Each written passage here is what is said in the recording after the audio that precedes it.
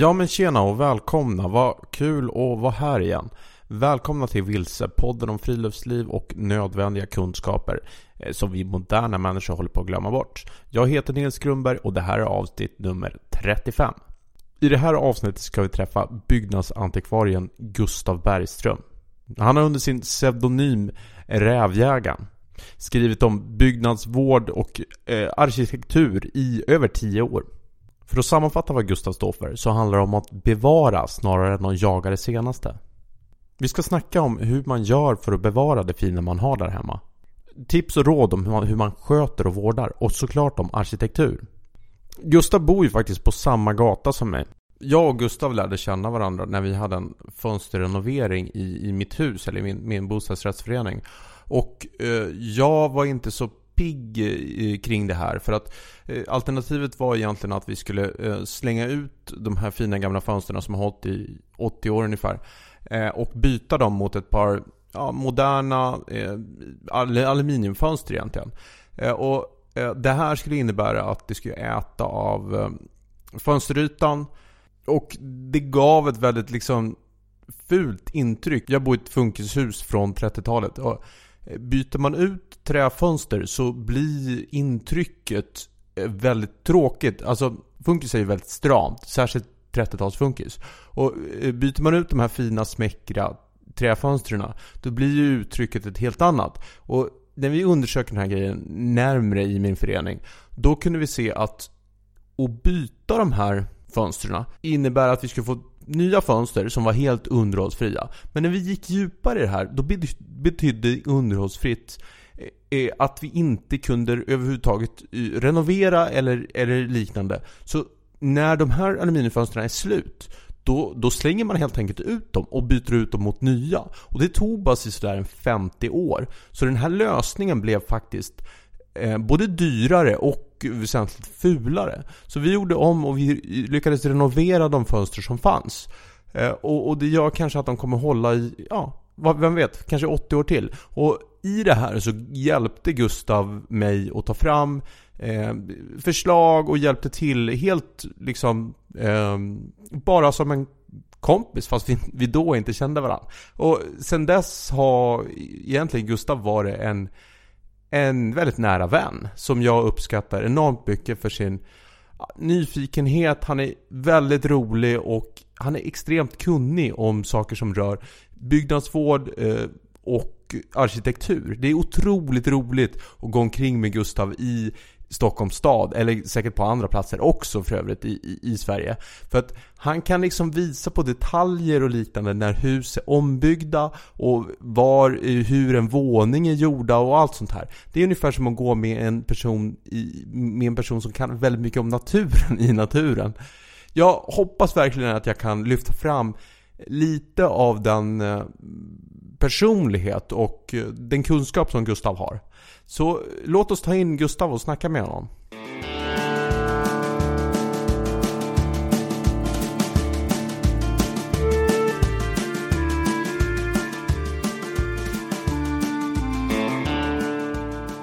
Varmt välkommen Gustav Bergström, a.k.a. Rävjägaren. Tack. Hur är läget för dig? Det är bra. Pigg och fräsch som vanligt. Hur är det med dig då? Ja men det är bra. Jag är återhämtad efter midsommar. Det tog sin tid. Vad har du haft för idag? Jag har jobbat lite grann, skrivit några hus, varit på lite möte. Ja, det är väl det jag har gjort. Klockan är inte så mycket än. Hur ser liksom en vardagsdag för en byggnadsantikvarie ut? Jag äter frukost och sen dricker jag kaffe och tar lite kakor. Och så sätter jag mig framför datorn och så skriver jag kanske 3 texter om 3 olika hus. Och sen så ska man äta lunch, kanske ta en promenad. Ja, det är det jag gör. Men vilka skriver du då? Då är det historiska hem framförallt. Just det. Då försöker jag väl, det är ju väldigt olika hur mycket jag gör. Alltså vissa veckor är det mer och vissa är det mindre. Jag har en liten vana av att skriva ett antal texter varje dag. Man är inte alltid i toppform men man måste skriva dem. Och sen så när man vaknar, eller när jag vaknar dagen på och sätter mig och jobbar så tar jag upp de texterna igen och sen så läser jag igenom dem och gör dem klara. Det kan vara ganska bra för att se man på dem delvis med nya ögon. Det är naturligtvis bättre om man låter en text vila längre. Men jag har oftast inte så stora möjligheter att låta texter vila flera veckor. Eftersom det är en ganska stor omsättning. Men din upplagsgivare då, det är Historiska Hem? Det är en mäklarfirma, precis. Och de har ett särskilt fokus på äldre hus, eller hur? De har ju det, ja. Precis. Alltså, de har flerfamiljshus, måste vara ritade senast 65 och radhus och villor 1970 om jag inte minns fel.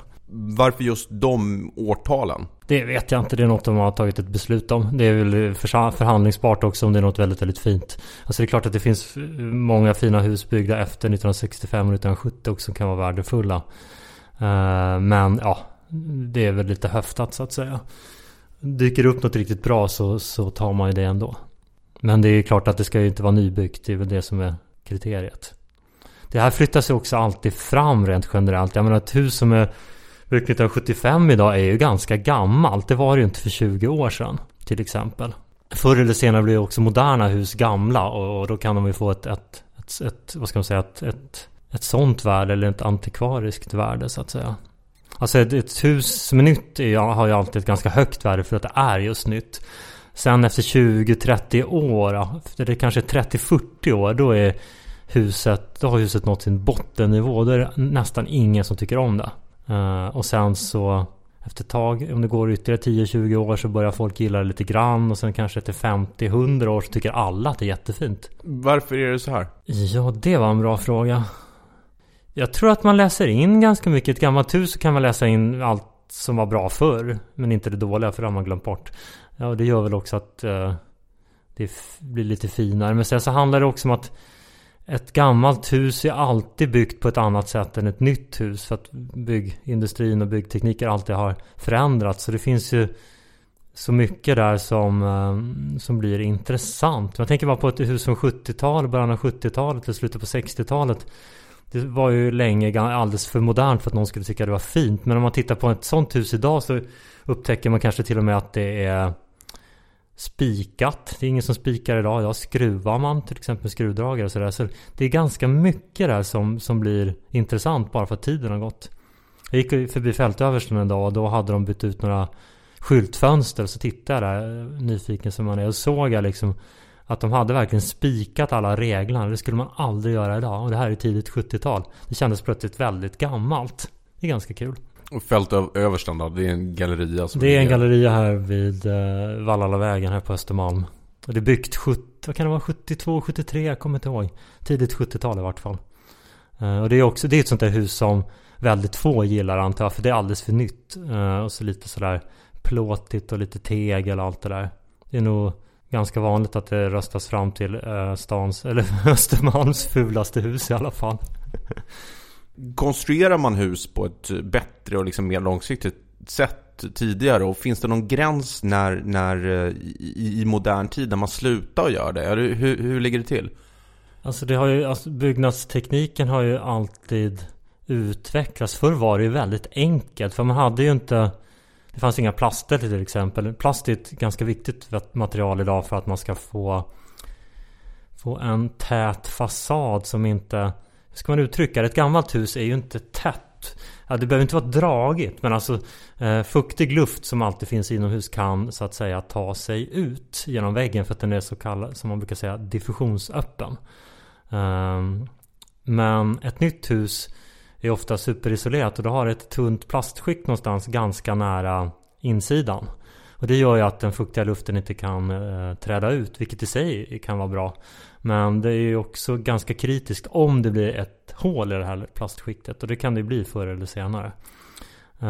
Så jag kan nog tycka att traditionellt byggda hus är ganska bra. För att det är inga konstiga material. De har ingen ventilationsanläggning som stjäl en massa energi.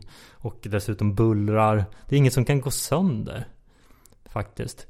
Och sen är ju gamla hus är ofta byggda i trä. Om det är mindre hus i alla fall. Och det är ganska klimatsmart om man ska vara sån. Tegel och sånt är naturligtvis inte lika neutralt. Men jag läste faktiskt det. Jag läste om Gustavsberg. Ni vet den här, vad heter det? Porslinsfabriken ute i Gustavsberg. De rev lite de gamla husen på 40-talet. Och sen skulle de bygga nya radhus. Och då passade de på att återanvända det här teglet och murade upp nya hus. Det är ganska coolt. Det skulle man aldrig göra idag, för man skulle tycka att det vore alldeles för bökigt att återanvända gammalt tegel.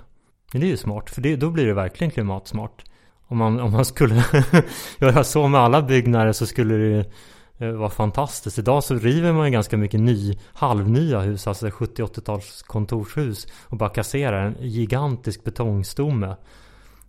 Kommer det en tid för alla epoker? Alltså kommer man i efterhand alltid uppskatta gammal arkitektur så att säga?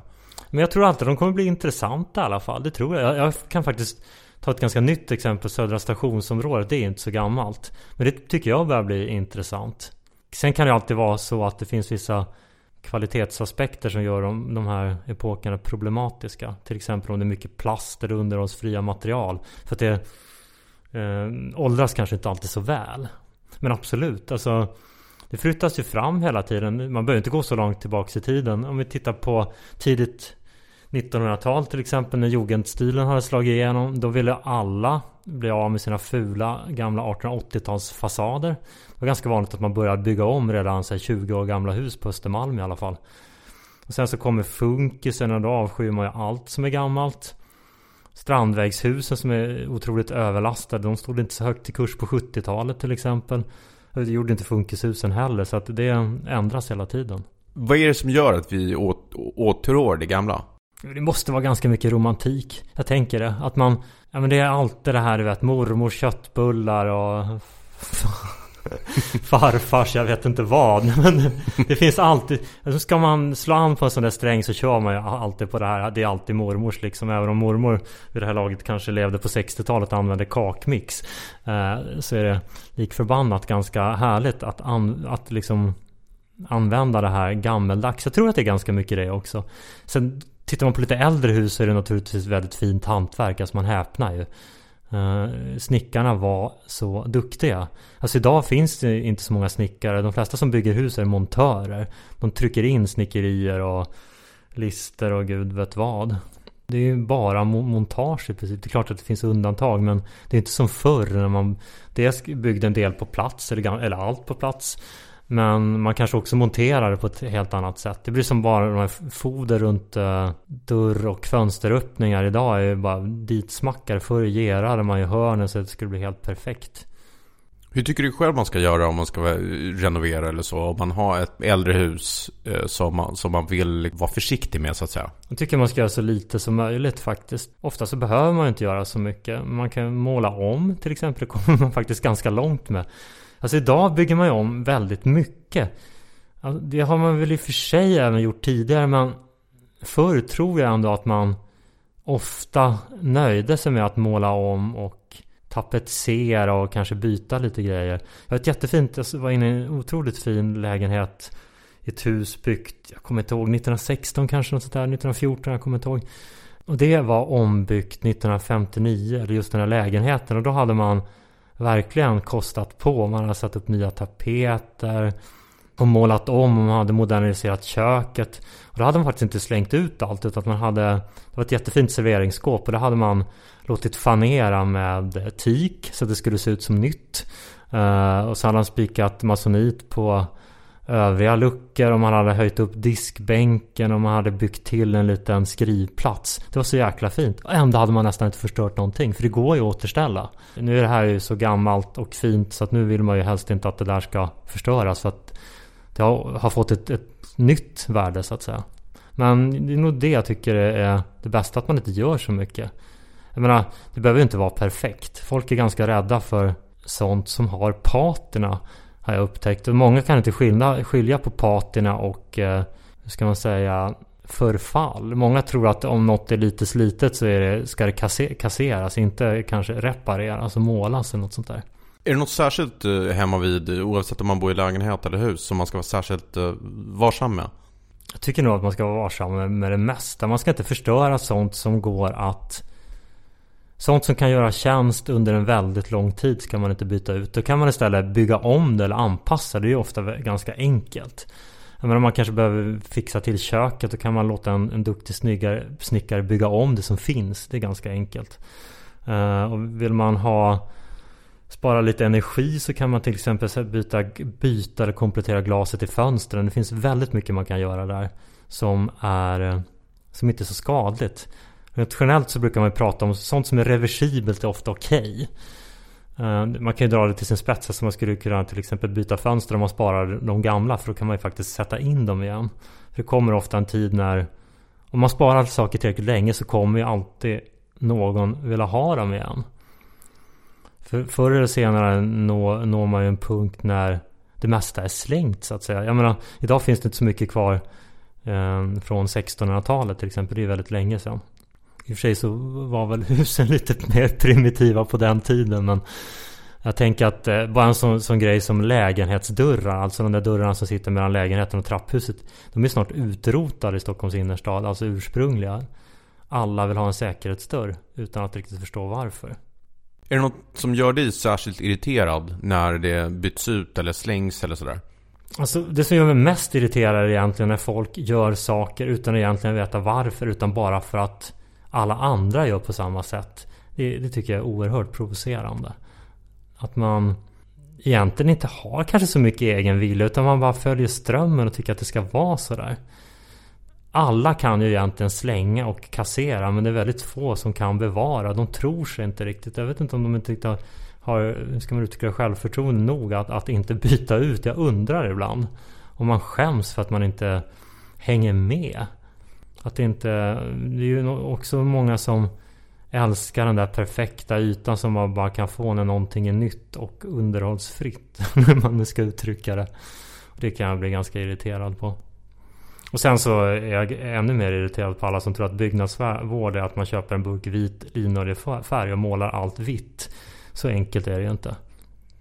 Och hur ska det göras? Man kan kanske prova brunt. Det var en ganska vanlig färg förr i tiden, om man får skämta till den. Men just det här vita sekelskiftet som aldrig ens har funnits. Det är ju någon sån här efterhandskonstruktion på något sätt.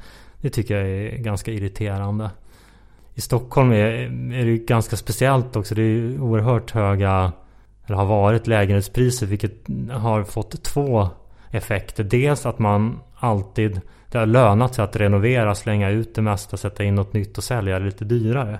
Sen så är det ju också det här att det är dyrt och det ger ett högt kvadratmeterpris, och det gör att varje kvadratmeter är värdefull. Det har ju fått till följd att köken ofta hamnar i hallen eller i ett hörn i vardagsrummet eller på något annat konstigt ställe. Det där är inte riktigt min melodi. Tänk att man måste bli galen om man bara har ett enda rum som man kan vistas i, typ ett kombinerat kök och allrum. Det är obegripligt.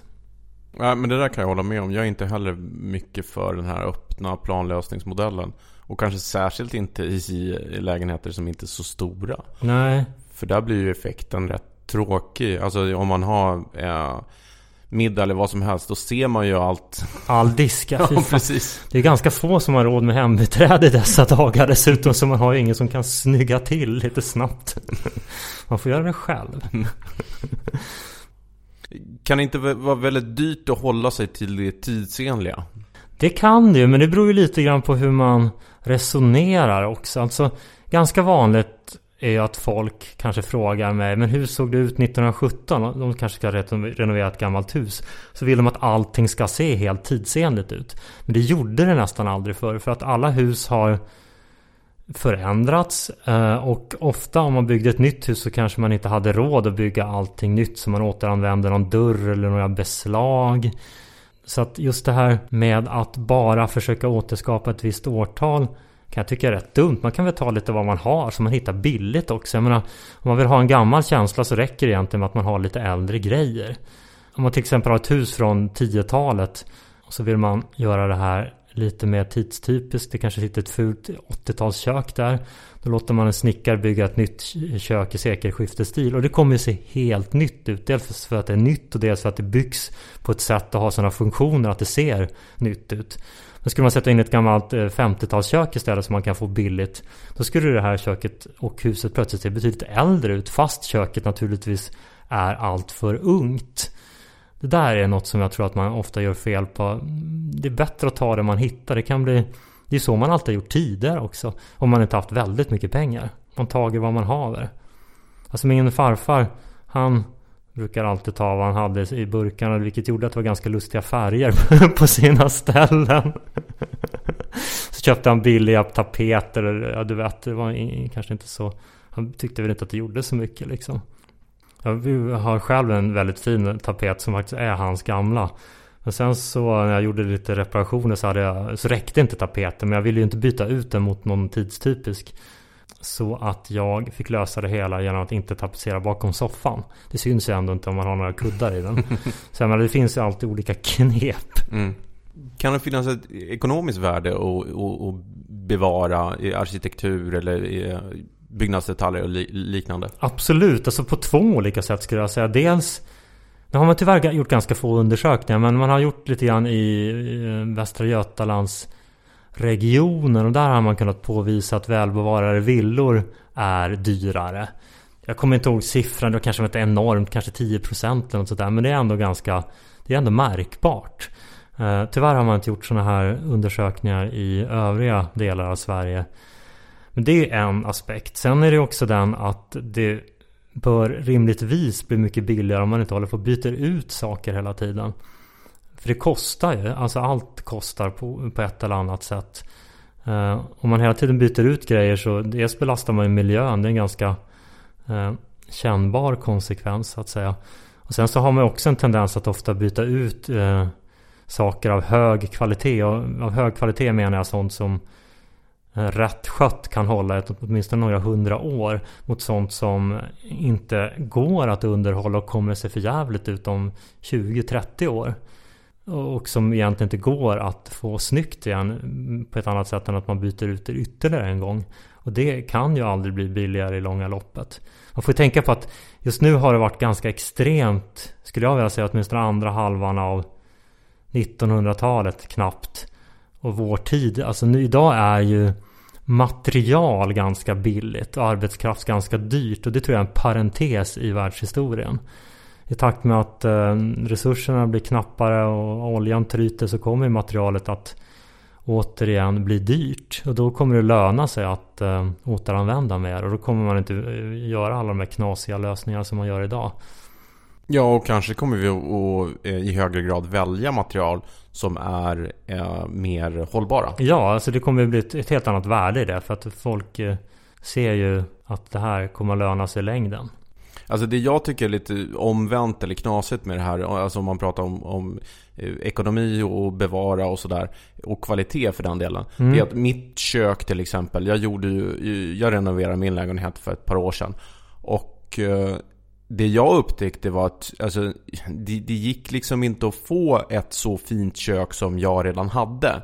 För jag har ett originalkök från när huset byggdes. 38 kanske? Precis. Skulle jag gissa? Exakt. Vi bor på samma gata på Gärdet. Så Gustav har järnkoll på alla hus här. Ja, det här är ju Sture Frölén som har ritat. Det är ganska flott. Men när jag kikar på det här köket, alltså först och främst, det första mäklaren sa var att jag skulle riva ut det. Men jag kände att jag kunde inte få ett sånt fint kök som jag faktiskt hade. Det är liksom väldigt fint i trä och sådär. Och när de kök jag kikade på, det var ju inte i trä, utan det var ju någon sån här typ masonitliknande. Ja, det är ofta inte masonit. Masonit är faktiskt ett jättefint material. Det är underskattat. Okay. Det kan vi kanske ta sen. Men idag, alltså det man ofta bygger kök och sånt av i form av, vad ska man säga, träfiber blandat med massa lim. Och det är inte, tycker inte jag känns så sunt, precis som du säger. Mm. Nej, men de här kökarna är ju lackade också, alltså, och sen får de ju alltså typiska moderna kök, även de som är dyra. Och sen får de såna här rundade kanter och stötta kanter ganska fort. Precis, det håller inte liksom. Nej, och det äter ju på materialet. Det är ju inte bara lacken i. Nej. Det är hela alltet. Det är väldigt lätt med ett sådant gammalt kök. Det är bara slipa och måla om liksom. Ja, men precis. Och sen är det ju vissa grejer som det här köket var ju väsentligt lägre. Men det kan man ju justera. Men det gjorde du väl? Visst höjde du? Precis. Alltså jag menar, en duktig snickare, eller om man till och med kan det själv, så är det ju inte så supersvårt att göra sådana här lösningar. Jag har faktiskt gjort det själv en gång. Det blev inte jättesnyggt, men det funkar verkligen. Alltså vi skulle stambyta i mitt hus, och då tog jag bara lyfta av diskbänken, så byggde jag en ram som var nästan 1 decimeter högre och fläskade på sen tillbaks med diskbänken. Och det var ju inte så svårt. Nej, och sen för vissa grejer så måste man ju kanske hitta andra lösningar. Jag har ju en diskmaskin till exempel. Det fanns ju inte såklart på 30-talet. Det är inte så vanligt i alla fall. Nej, det fanns det jag tror att det fanns i grannhuset faktiskt. Okej. För de hade det lite flottare. Ja. Det är ju nästan otroligt. Ja, men det var ju inte en diskmaskin som man kanske hade idag, utan jag tror att det var någon sån här halvdiskmaskin som man kanske delvis spolade för hand. Jag vet inte riktigt, men alltså, ja, det har hänt väldigt mycket på det kökstekniska området. Men det var inte var persons Nej, hem, absolut inte. Det kylskåp hade du säkerligen inte heller. Liksom. Så, men det kan man ju hitta lösningar för. Nu blev det ju så att jag byggde in ett kylskåp i en yta som fanns. Och jag är glad att jag inte lyssnade på mäklaren. Är jätteduktig av andra skäl, men hans råd om hur jag ska göra i lägenheten tycker jag var så där. Så mäklare styrs ofta ganska mycket efter vad de tror att kunden vill ha, tänker jag. Har man då inte ett stort intresse själv så öser man ur alla de där klyschorna, för man vet att det är så det ska vara liksom. Ja, och så kanske ett lite för kortsiktigt perspektiv också. Ja, det är väl också liksom, alltså, hela bostadsmarknaden har ju gått ut ganska länge på att köpa och sälja. Man bor inte så länge. Det är inte så många som har bott i samma våning i 50-60 år till exempel. Men varför ska man eller vi hålla på att tycka så mycket? Varför kan man inte bara få välja det som man själv tycker är fint? Jag är faktiskt ganska kluven till det, för jag tycker verkligen att man ska få göra som man vill. Men det kolliderar ju oftast med vad jag tycker är rätt och riktigt. Och jag har väldigt svårt för att man förstör bra grejer. Det är svårare än så är det inte. Jag tycker också att det, som jag var inne på tidigare, att det mesta som görs fel görs ju bara för att man egentligen inte vet bättre, utan för att man gör som alla andra. Alltså modets makt är ju oerhört stor. Det som just nu är modernt, som alla har, det anses som mest praktiskt och eftersträvansvärt, oavsett egentligen hur bra det egentligen än är. Alltså det som är modernt nu kommer ju inte vara modernt om 20 år liksom. Det kommer bli väldigt kul att se när köksdörren kommer till heders till exempel. Alltså den där som satt för mellan köket och våningens övriga rum till exempel. De är ju snart utrotade. Vilken är din favoritarkitektur? Alltså det är ju ganska svårt. Alltså jag bedömer väl hus på 2 olika sätt. Dels om de är välbevarade, då är nästan allt intressant. Sen är jag väldigt svag för sent 1930-tal, och sen så tycker jag mycket om 1880-1890-tal som är väldigt brackigt. Alltså det var fasader som hade rik dekor, och de hade också väldigt rik dekor på insidan. Sen har jag blivit lite förtjust i jugend på senare år. Jag tycker tristast, det är kanske dumt att säga, men jag tycker faktiskt att 1920-talsklassicismen är ganska tråkig. Den är jättefin, alltså det finns så mycket fina detaljer, men den är just det, den är för snygg och präktig. Det är därför jag antagligen gillar det här brackiga sena 1800-talet, för att det är i alla fall kul. Funktionalismen är ju stram på ett väldigt fint sätt som jag tycker är tilltalande. Påminner lite grann om, ja, men hur ska man uttrycka det? Den har på något sätt anor i det gamla bondesamhället när allting var ganska enkelt. Alltså i och för sig så tyckte man ju verkligen om att dekorera om man hade möjlighet. Men det är ändå det där enkla och funktionella från men långt tillbaka i tiden som jag tycker går igen lite grann i funktionalismen. Men just det sena 30-talet är ju så jäkla snyggt.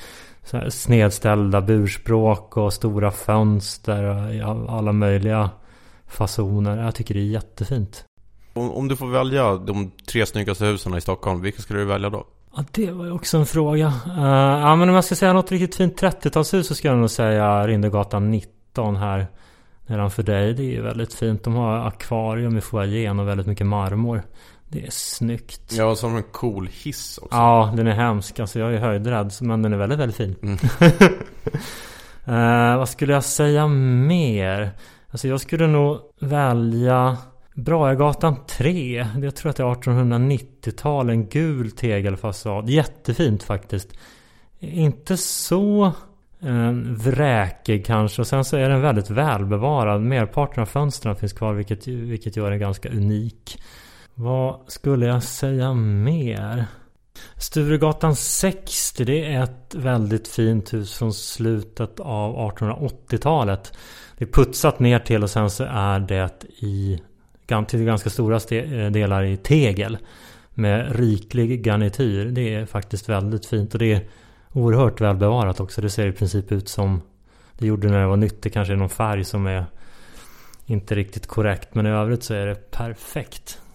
Du kom ju från början från Norrbotten, eller hur? Yes.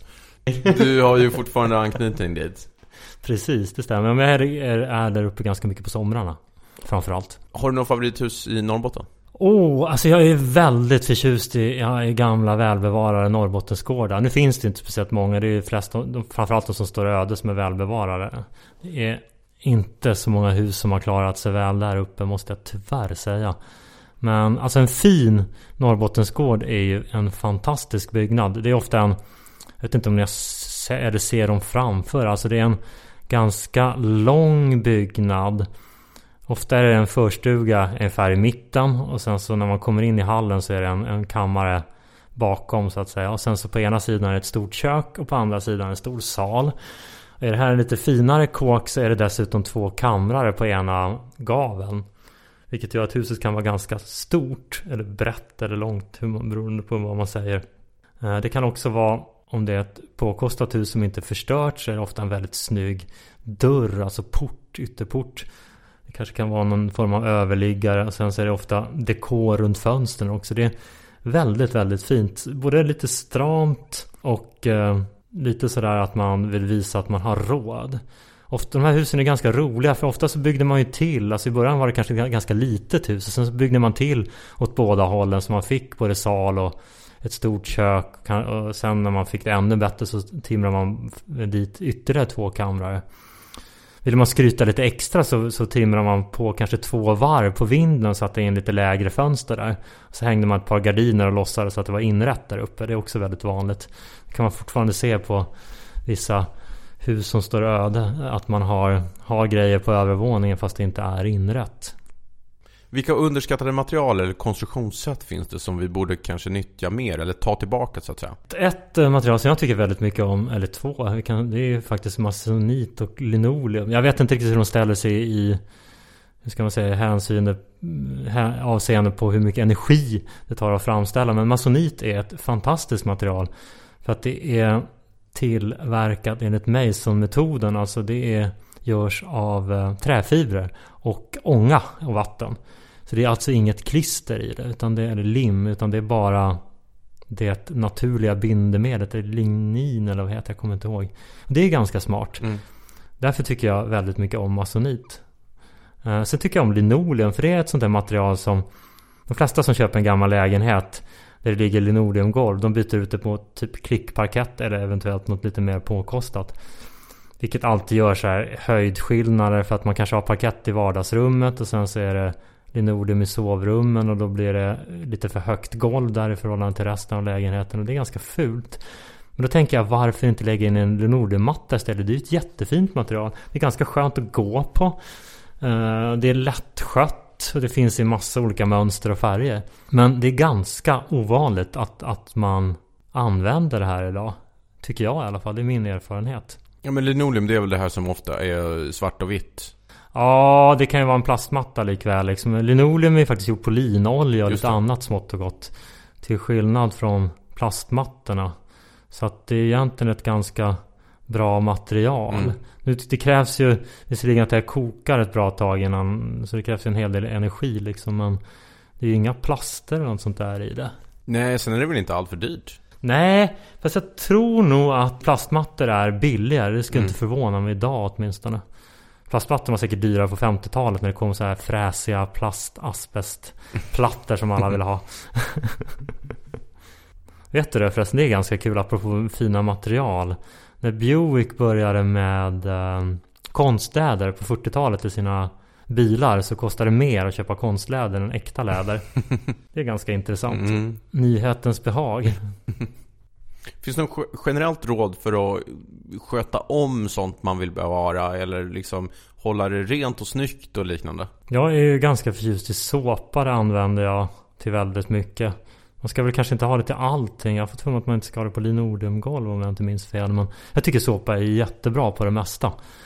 Alltså det är ganska frestande när man står där vid rengöringshyllan och köper ett sånt där sån här flaska med någon ganska fräsig dekal som lovar att smutsen kommer att försvinna inom 5 sekunder bara man tittar på den liksom. Det bär mig verkligen emot att köpa en sån här sprayflaska i plast som man kommer att kasta liksom. Jag klarar inte av det. Men jag gillar därför såpa, för det är ändå ett ganska schysst material och det är faktiskt effektivt. Alltså om man tar en liten stark såplösning så får man ju väldigt lätt bort all typ av smuts. Man får låta den bara ligga på ett tag. Men det är ju som sagt såpa funkar inte på allt, men jag tycker verkligen att det är ganska härligt. Jag vet att när min mamma gick hushållsskola så fick hon lära sig, det här är väldigt länge sedan, att man skulle framförallt torka torrt. För det sliter minst på snickerier och sånt. Men om inget annat går så då kan man torka fuktigt så att säga. Det kanske kan vara bra att ta till sig att om man håller efter också regelbundet så blir det inte så smutsigt. Jag gissar att det är nog en ganska bra grej att alltid hålla efter lite grann. För när någonting blir väldigt ingrott så är det mycket svårare att få det rent. Jag dammsuger mest och det är ganska slö. Och så våttorkar jag lite grann ibland. Men det där går ju igen på kläder också. Alltså de ska man ju liksom framförallt först och främst vädra. Och särskilt naturmaterial då. Ja, det är ju så härligt. Alltså, jag älskar verkligen det där när det är, framförallt på vintern när man kan hänga ut kläderna på balkongen. Det luktar ju så gott. Framförallt sängkläder. När man ligger och ska sova så luktar det helt nyvädrat. Jag gör det varje dag. Det är en fantastisk grej. Jag tänker att det är ganska bra. Billigt. Vad tycker du är en underskattad kunskap? Jag tycker nog att väldigt mycket, hur ska man uttrycka det, praktisk kunskap är underskattad. Alltså, förr var ju väldigt många ganska duktiga. Alltså, man kunde, framförallt på landet, alltså där kunde man ju väldigt, väldigt mycket. Det behövdes, annars kunde man ju inte leva. Man kunde liksom snickra lite grann, man kunde bygga hus med hjälp av någon. All sån här kunskap försvinner ju. För att vi lever i andra liv, så att det är kanske inte så konstigt. Men jag tycker ändå att det är synd. Bara en sån här grej som att skära till glas, det gjorde ju alla förr. Man köpte hem en massa glas, alltså stora sjok. Och sen så hade man en liten diamant och sen så skar man till när det gick sönder någon fönsterruta. Det är ju ganska få som gör det idag. Ja, det är ju väl ingen. Nej, det är väl inte det. Alltså jag brukar göra det, men det går ju snabbare än att åka till glasmästaren i alla fall. Ja, kanske särskilt i Norrbotten. Alltså det går ju ganska snabbt. Det tar väl typ 20-25 minuter, så det är väl ungefär som här. Men just det där att man är inte lika händig idag. Nej. Och man är överhuvudtaget, det är så mycket som man inte kan. Alltså förr var man bra på så mycket liksom. Man jobbar mycket i hemmet så kunde man ju laga mat och ta tillvara allting på ett helt annat sätt än man kan idag. Det är ju väldigt mycket kunskap som har gått förlorad. Man kunde väva och sticka, allt det där. Det är också väldigt tråkigt att nu har det för det blivit ett större intresse för det. Det tycker jag är kul. Men alltså in på 50-talet så var det väldigt många som sydde och gjorde mycket just för att det var billigare så att säga. Idag är det ju oftast nästan dyrare att sy själv om man ska köpa tyg och garn. Det är inte så billigt. Förr sydde man ju dessutom om. Det var ju jättevanligt att när något blev för trångt så fick någon annan unge ärva och sen så ändrar man lite grann bara. Och ett utslitet herrplagg till exempel, det kunde ju bli ett barnplagg om man tillvaratog det som var helt. Stoppa strumpor, hur många gör det? Nej, inte jag i alla fall. Nej, jag har stoppat så jävla mycket strumpor i mina dagar. Alltså nu måste jag säga att jag stoppar inte vanliga så här tunna strumpor, men tjocksocker. Där ett tag så satt jag ju en gång i veckan och stoppade igenom hela förrådet liksom, för att jag slet väldigt mycket. För det gick mycket i jobbet.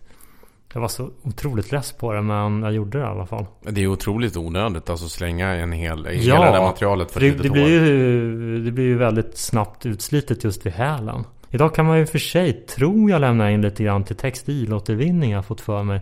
Och det är ett ganska bra sätt att tillvarata.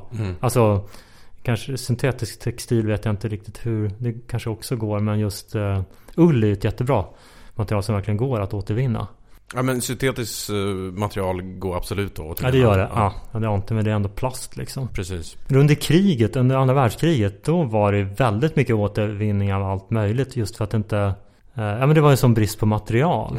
Jag tycker det där är så fascinerande att läsa om, alltså läsa tidningar från den här tiden, eller liknande tidskrifter och sånt där.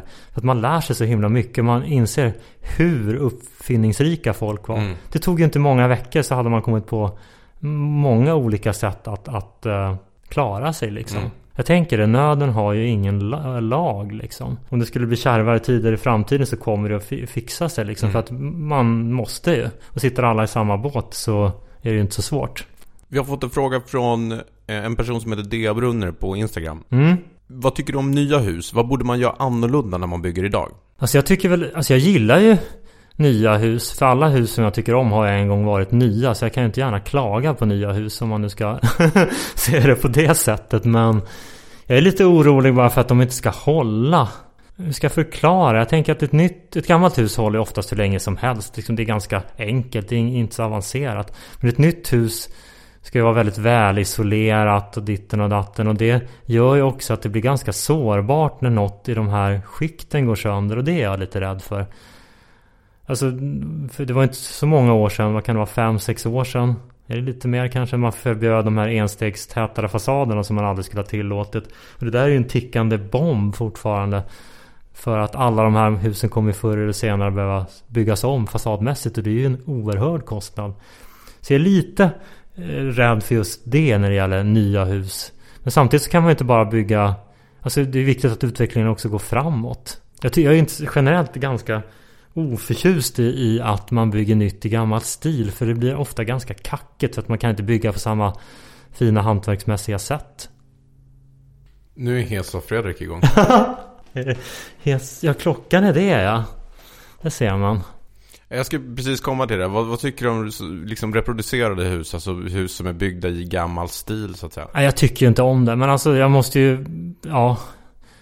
Jag försöker ju ofta tänka lite logiskt. Och då blir det ju inte alltid så lätt. Alltså...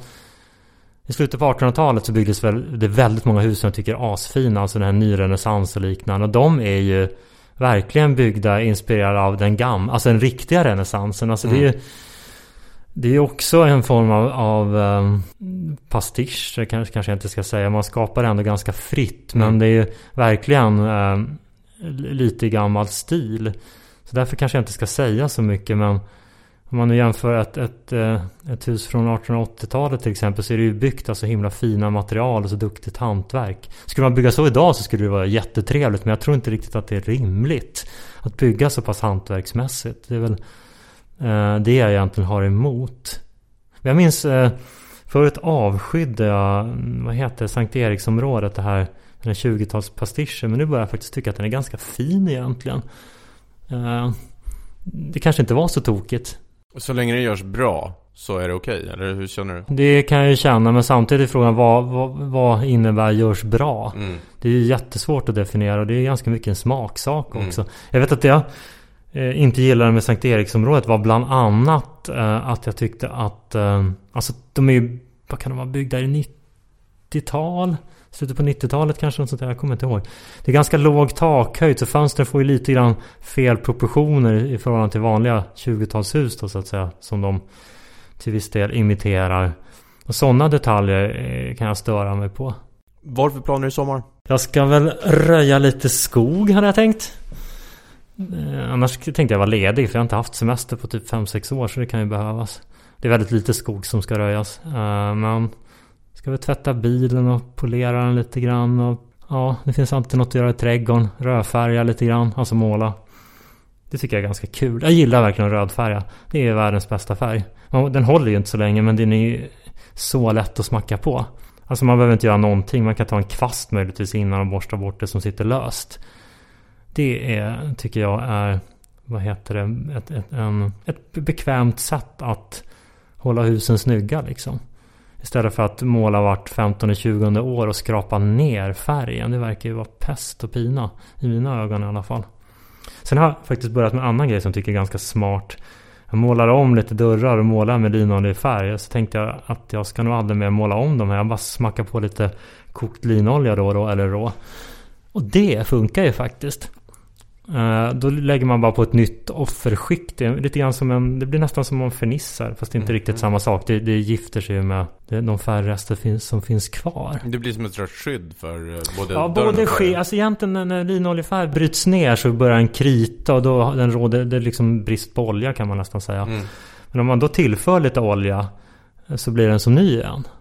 Och då behöver man inte måla om. Och det är mycket, mycket lättare att smacka på lite linolja som är ofärgad än att stå och måla med, du vet, om man står och målar med vit färg och så spiller man lite vit färg och det blir fläckar. Det är ju skitjobbigt. Men funkar det på alla typer av färger? Nej, det gör det ju inte. Men det funkar på linoljefärg. Jag undrar om det möjligtvis skulle funka på en fetalkydoljefärg. Jag vet faktiskt inte.